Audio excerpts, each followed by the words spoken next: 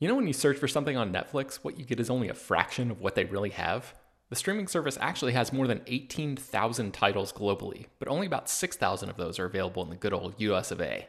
That means you're missing out on literally thousands of great shows.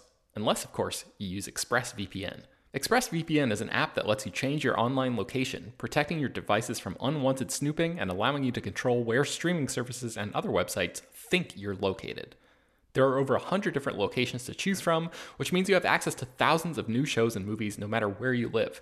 This doesn't just work with Netflix, it works with Disney Plus, Hulu, Max, a UK streamer called BBC iPlayer, and more. I was on a work trip in the UK during the final season of Game of Thrones, and I tried logging into my HBO account to watch a new episode, but the technology wouldn't let me because of geo-blocking. And I wish I had this app at that moment, because I now realize how incredibly easy it is to work around that problem. Here's a more recent example. It's Always Sunny in Philadelphia is not streaming on Netflix in the US, but I just fired up the episode where Dennis tries to have a peaceful mental health day, and technology keeps interrupting his plans. All I had to do was open ExpressVPN, connect to a UK server, refresh Netflix, and the show just popped up. It's super easy. I've also heard good things about that show called Billions, but I've never been a Showtime subscriber, so I've never seen it. But it's actually available right now on Netflix in South Korea, and with ExpressVPN, it took 5 seconds to switch over and start checking it out. With ExpressVPN, you get high-quality streaming from devices like your phone, laptop, tablet, and TV, and crucially, it protects your privacy and security to keep your information safe from hackers. Stop missing out on great TV and get thousands of new shows with ExpressVPN. We got them to give you all 3 extra months free when you use our special link, expressvpn.com/slashfilm. That's expressvpn.com/slashfilm to get 3 extra months completely free. This is the story of the one. As a maintenance engineer, he hears things differently. To the untrained ear, everything on his shop floor might sound fine, but he can hear gears grinding or a belt slipping. So he steps in to fix the problem at hand before it gets out of hand. And he knows Grainger's got the right product he needs to get the job done, which is music to his ears. Call, click Grainger.com, or just stop by. Grainger, for the ones who get it done. Hello, everyone, and welcome to Slash Film Daily for Thursday, October 27th, 2022. On today's episode, we're going to discuss the latest film and TV news. This is Slash Film editorial director Peter Soretta. Joining me on today's podcast is Slash Film news writer Ryan Scott. Hey, everyone. How's it going? So, Ryan, there's some big news that has happened over the past week that we haven't gotten a chance to talk about because of, we had an Andor episode. We had other stuff going on. Actually, today, we were supposed to run a Tales of the Jedi spoiler discussion episode. So you'll hear that tomorrow. It's already been pre-recorded, but we thought this news was too big not to discuss. And that is DC Studios, which we'll get to in a moment. But also, they had the world premiere of Black Panther: Wakanda Forever last night in Hollywood. It's about, what are we, like 2 weeks out from it being released domestically in theaters? I think so, yeah. November 11th. Pretty much exactly 2 weeks because it technically opens Thursday. So, yeah, pretty much exactly 2 weeks. Yes.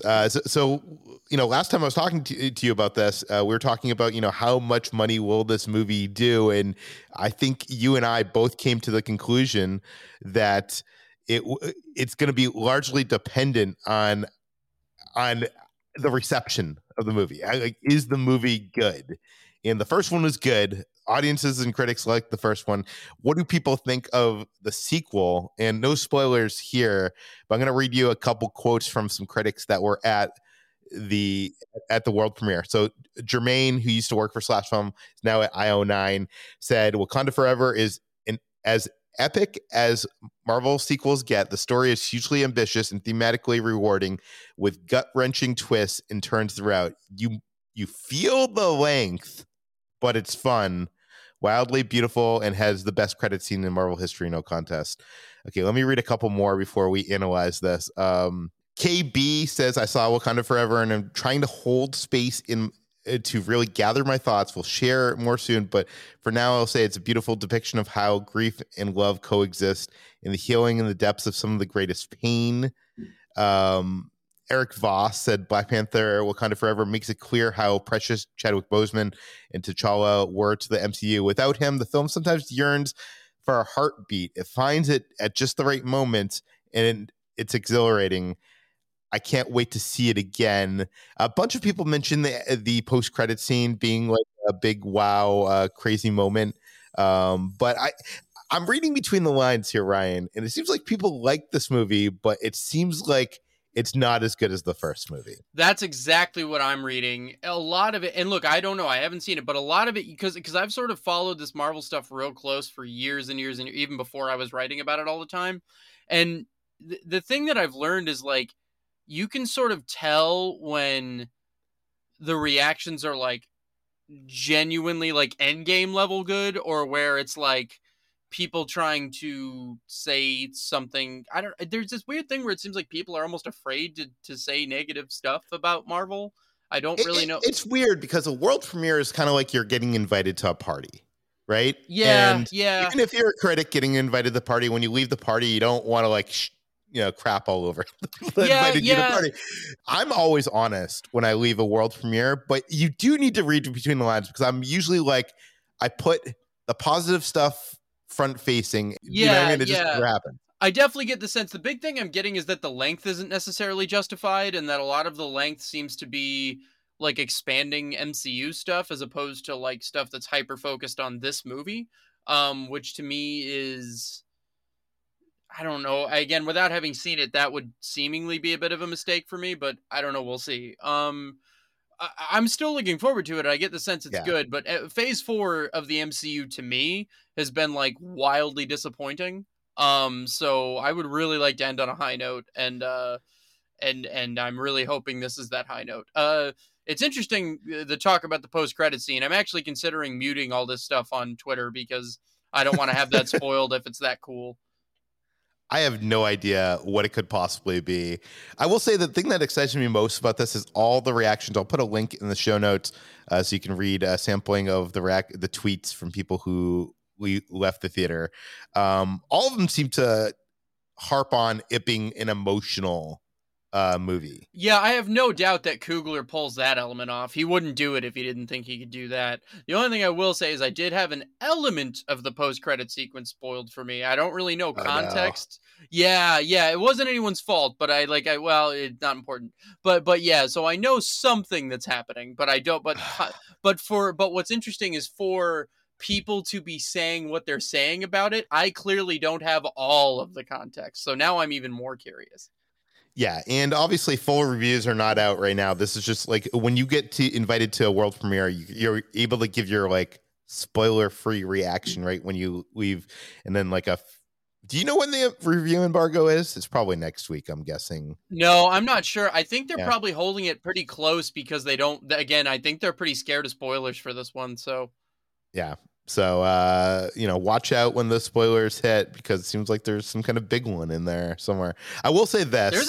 I think there's a couple of big ones from what I'm gathering. Like, there's a couple of pretty big curveballs, I think.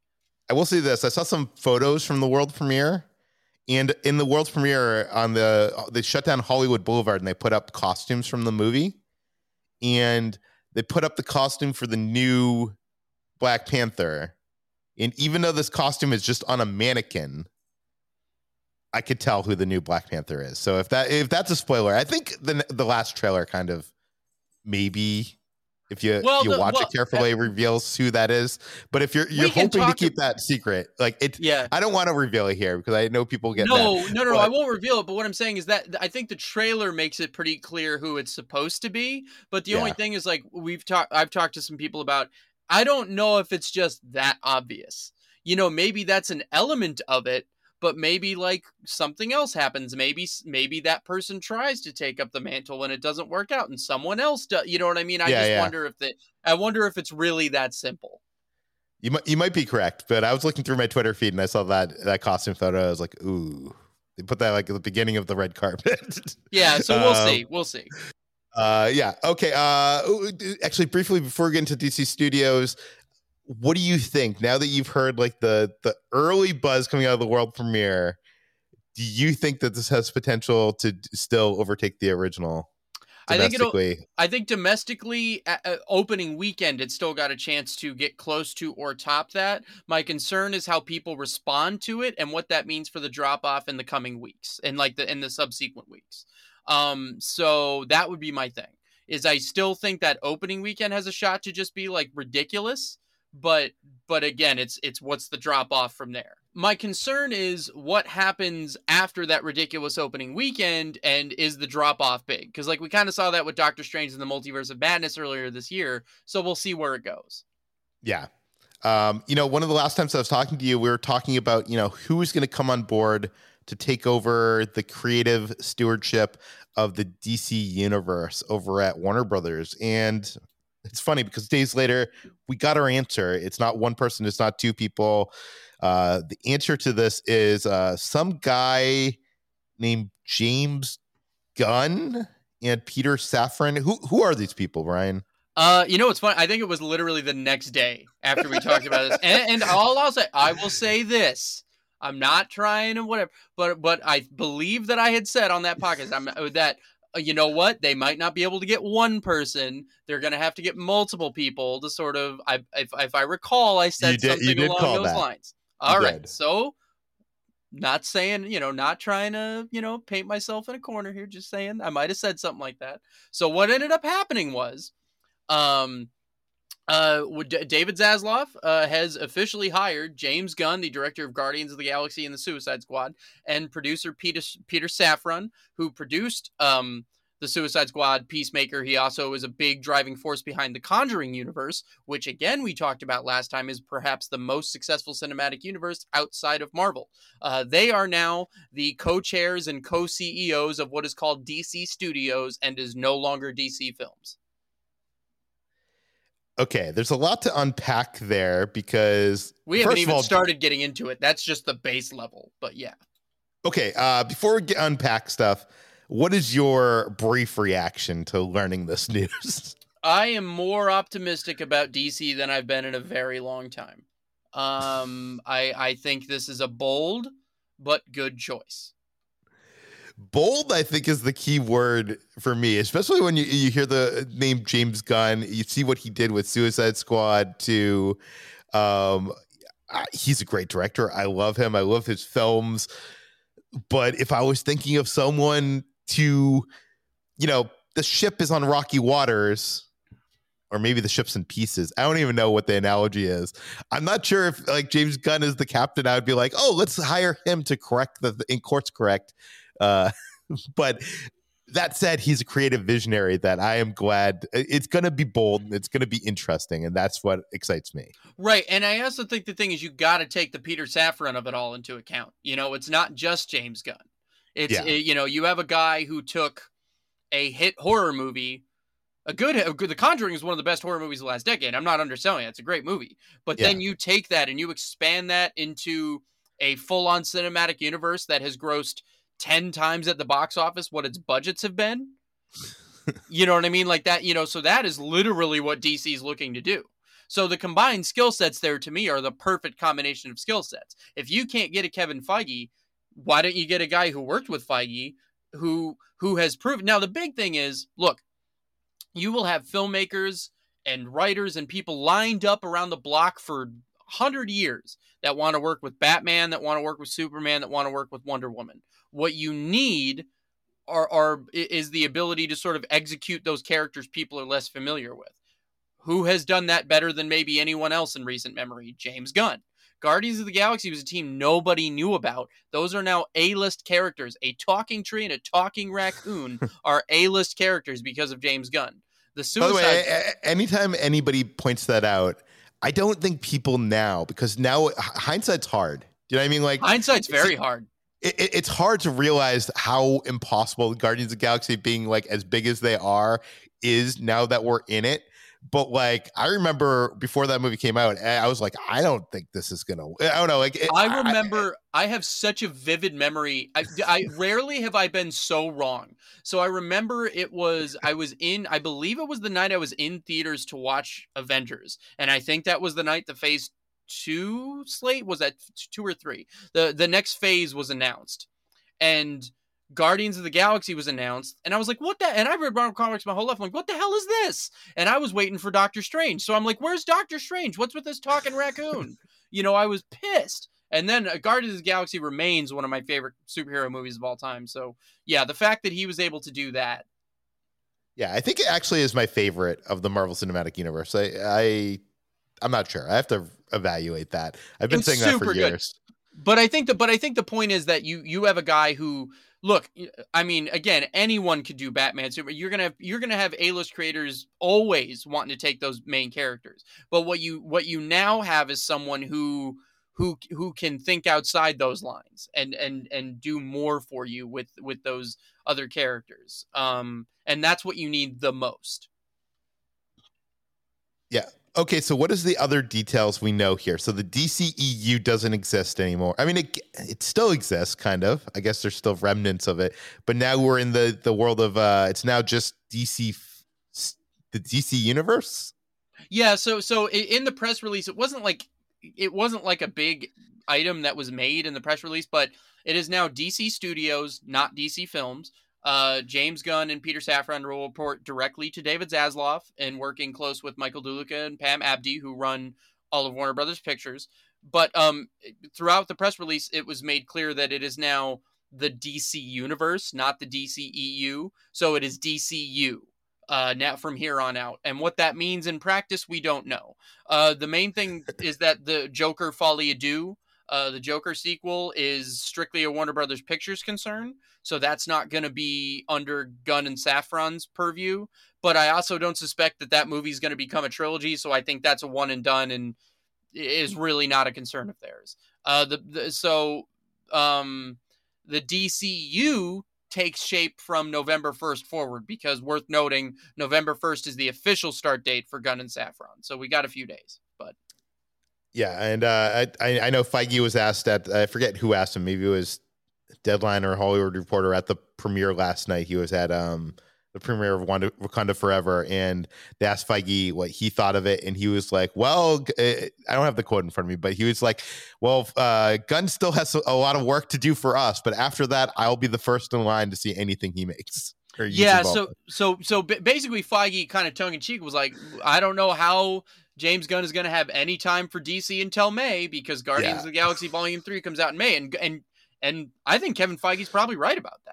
I think there's probably got to be a little bit of concern on Marvel's point that Gunn's going to be pulled a little bit thin for the next 6 months, but outside of that, it doesn't appear there's any bad blood between Feige and Gunn at all, and I can't imagine there would be. Why would there be?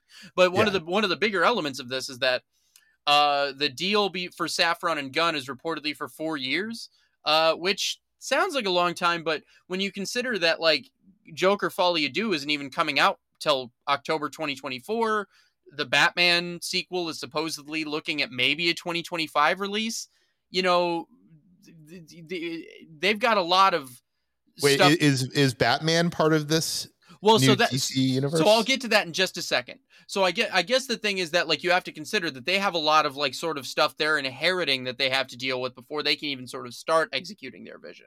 And a big part of that is that Matt Reeves is currently developing not only a Batman sequel, but possible spin-off films based on villains, 2 or 3 shows for HBO Max, and that is just its own version of Batman in its own universe.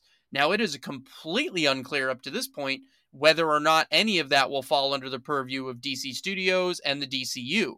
Because the problem is, if it doesn't, then you have your A-list biggest superhero not available to you in some way in the DCU, unless you just have 2 Batmans going at the same time, which is something I don't think Warner Brothers wants. So that's a complicated question that needs answering.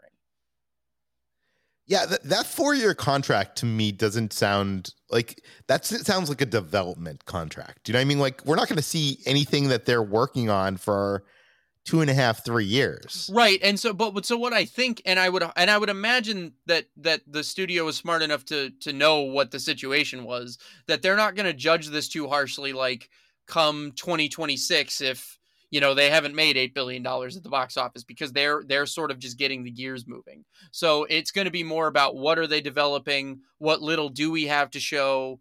Do things look like they're on a better track? And does that slate that they've developed look promising enough to keep the train going? So I think that 4 years is more of, like, the smallest amount of time that you can to test the waters for both sides. Because you got to remember, James Gunn wasn't an executive. He was a filmmaker. And now he can still direct and produce stuff exclusively for DC, but he may not love this job. He may not want to keep this job after 4 years. We don't know. That's a strong possibility. I mean, he's the definition of a creative person. And when you are working for a studio in this kind of position, I gotta imagine it's a compromise. It's a bigger compromise than when you are a filmmaker making a film.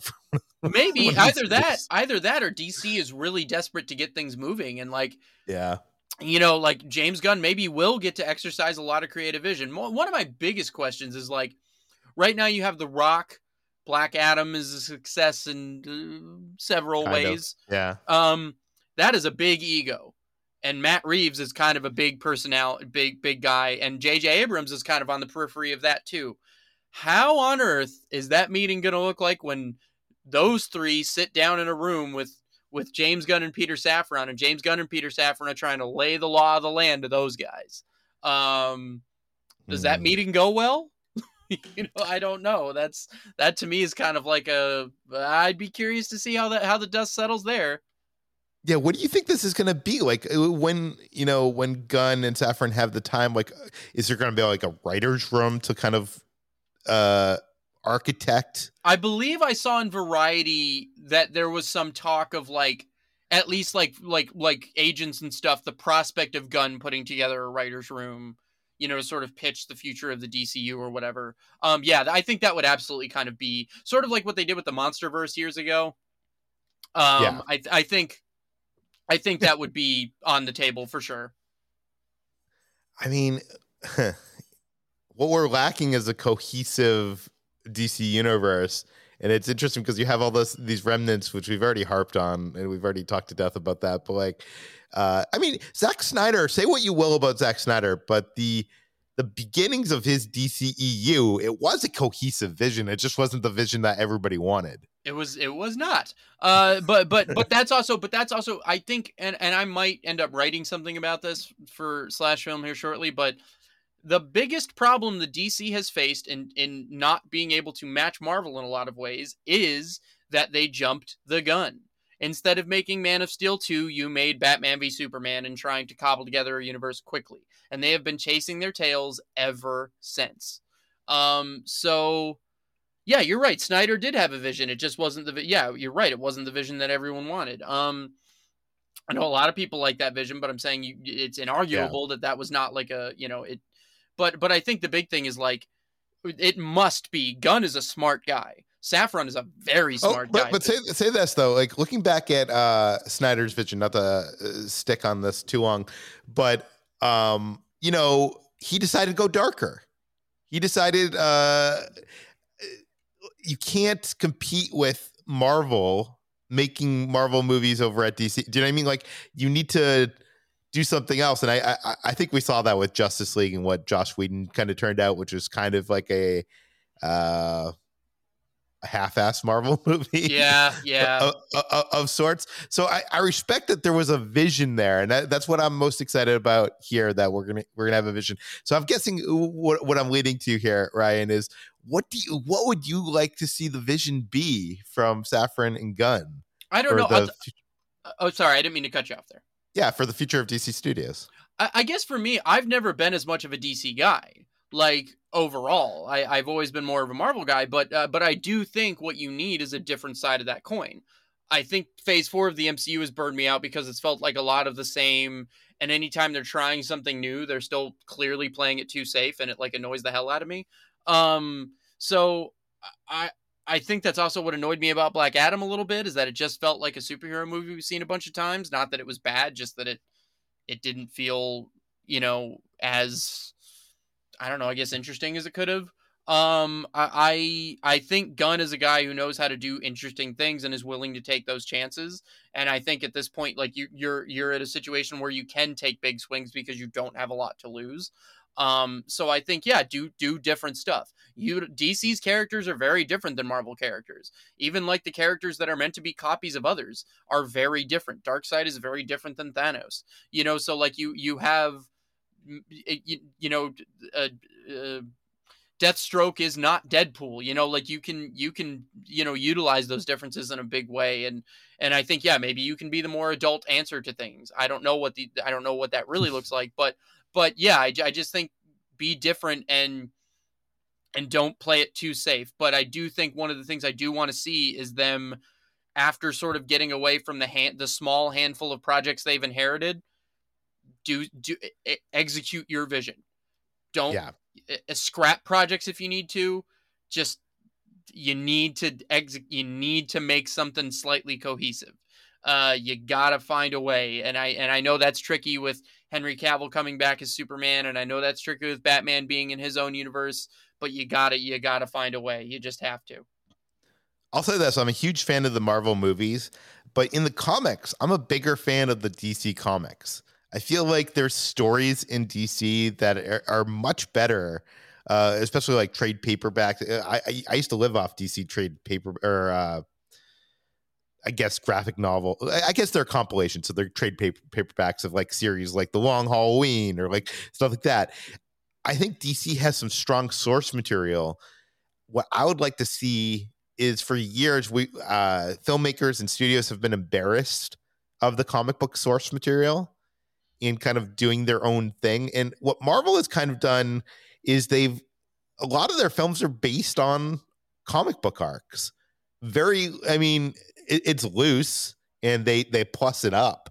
But I think I would like to see DC do that. I would like to see some adaptation, like some actual adaptations of some of the comic book runs over at DC Studios. And that's what's interesting too, is like, if you look at one area that DC has just absolutely destroyed Marvel in unequivocally for well over a decade, it's animation.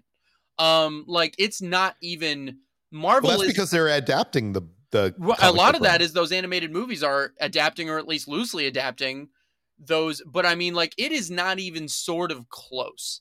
Like, that's the one thing I mean, it is just, Marvel isn't even playing that sport. Like, they're not even, they've been trying lately, but even so, DC unequivocally destroys Marvel in that department. So, like, there's a model for DC success there.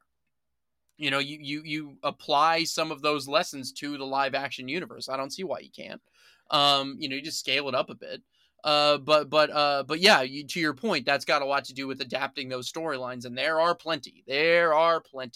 So, there's lots of them. And the other thing I want to say about Gunn and Safran is they both seem like people that are going to be filmmaker first, which is something like, there's a heritage, there's a legacy of that in Warner Brothers. Warner Brothers is maybe the filmmaker studio for sure. Like, and yeah, and I think Gunn is a filmmaker. That's why. Yeah. Peter Safran is a guy that, like, really the only reason any of those Conjuring movies are any good is because a filmmaker comes in and says, "Hey, I know what to do with Annabelle," like, and it works. Like, Annabelle Creation had no business being as good as it was, but David F. Sandberg had a way to make it good. Like, so, that's Peter Safran. And, like, he's a guy that knows how to talk with talent, negotiate with talent, get talent, I don't know. So I do see the combination of skills there being exciting. I guess the only other X factor is David Zaslav and navigating around him, I guess, because as we've seen, they're still trying to keep a pretty tight lid on the budget and stuff, and they're more concerned with movies rather than like streaming shows and stuff. So I think this is going to be more cinematic than it will be streaming, which is another interesting element of it all. Yeah. Is there any other aspect of this that we didn't dive into? I guess just one of the things that in the press release we should focus. So what DC Studios will do exactly, if there is something that is like a mission statement, what the press release said was, Gunn and Safran will spearhead the development and execution of a long-term plan for the many properties licensed from DC Comics, focused on continuing the tradition of high-quality storytelling for the DC universe across audiovisual media, while building a sustainable growth business out of the iconic franchise. In addition to their executive responsibilities, Gunn and Safran will develop, direct, and produce projects. So that's kind of the base mission of what they're going to try to do. Yeah, I mean, that basically seems like what we were envisioning. Right. It's them architecting, them hiring people to turn that vision into their own creative It's just films. fascinating to think of Gunn, a guy who was almost out of the business entirely a few years ago, and was talking about, like, one of the most interesting things I ever heard him say was he talked about, like, the day that all those Marvel tweets, those old tweets, like, cost him the job on Guardians of the Galaxy 3. He thought he was never going to work again, and he was looking at selling his house and figuring out if he could make the money that he had made last him for the rest of his life, because he was probably never going to work again. And now he is one of the most powerful people in Hollywood, and he's going to be the one greenlighting projects, and it's kind of a cool thing. Yeah, they tried to strike him down, and now he's become more powerful than anyone. Yeah. Okay, I'll put links in the show notes to all our coverage of this. There's a lot to dive into, a lot that we didn't even cover. This podcast, Slash Film Daily, is published on Apple, Google, Overcast, Spotify every weekday. Please subscribe to our newsletter. I'll put a link in the show notes, and send us your feedback, questions, comments, concerns to peter@slashfilm.com. And please rate and review this podcast on Apple Podcasts. Tell your friends, spread the word. And we'll be back tomorrow with that Tales of the Jedi episode that I promised. See you then. This is the story of the one. As a maintenance engineer, he hears things differently. To the untrained ear, everything on his shop floor might sound fine, but he can hear gears grinding or a belt slipping. So he steps in to fix the problem at hand before it gets out of hand. And he knows Grainger's got the right product he needs to get the job done, which is music to his ears. Call, click Grainger.com, or just stop by. Grainger, for the ones who get it done. When you need mealtime inspiration, it's worth shopping Kroger, where you'll find over 30,000 mouth-watering choices that excite your inner foodie. And no matter what tasty choice you make, you'll enjoy our everyday low prices, plus extra ways to save, like digital coupons worth over $600 each week. You can also save up to $1 off per gallon at the pump with fuel points. More savings and more inspiring flavors make shopping Kroger worth it every time. Kroger, fresh for everyone. Fuel restrictions apply.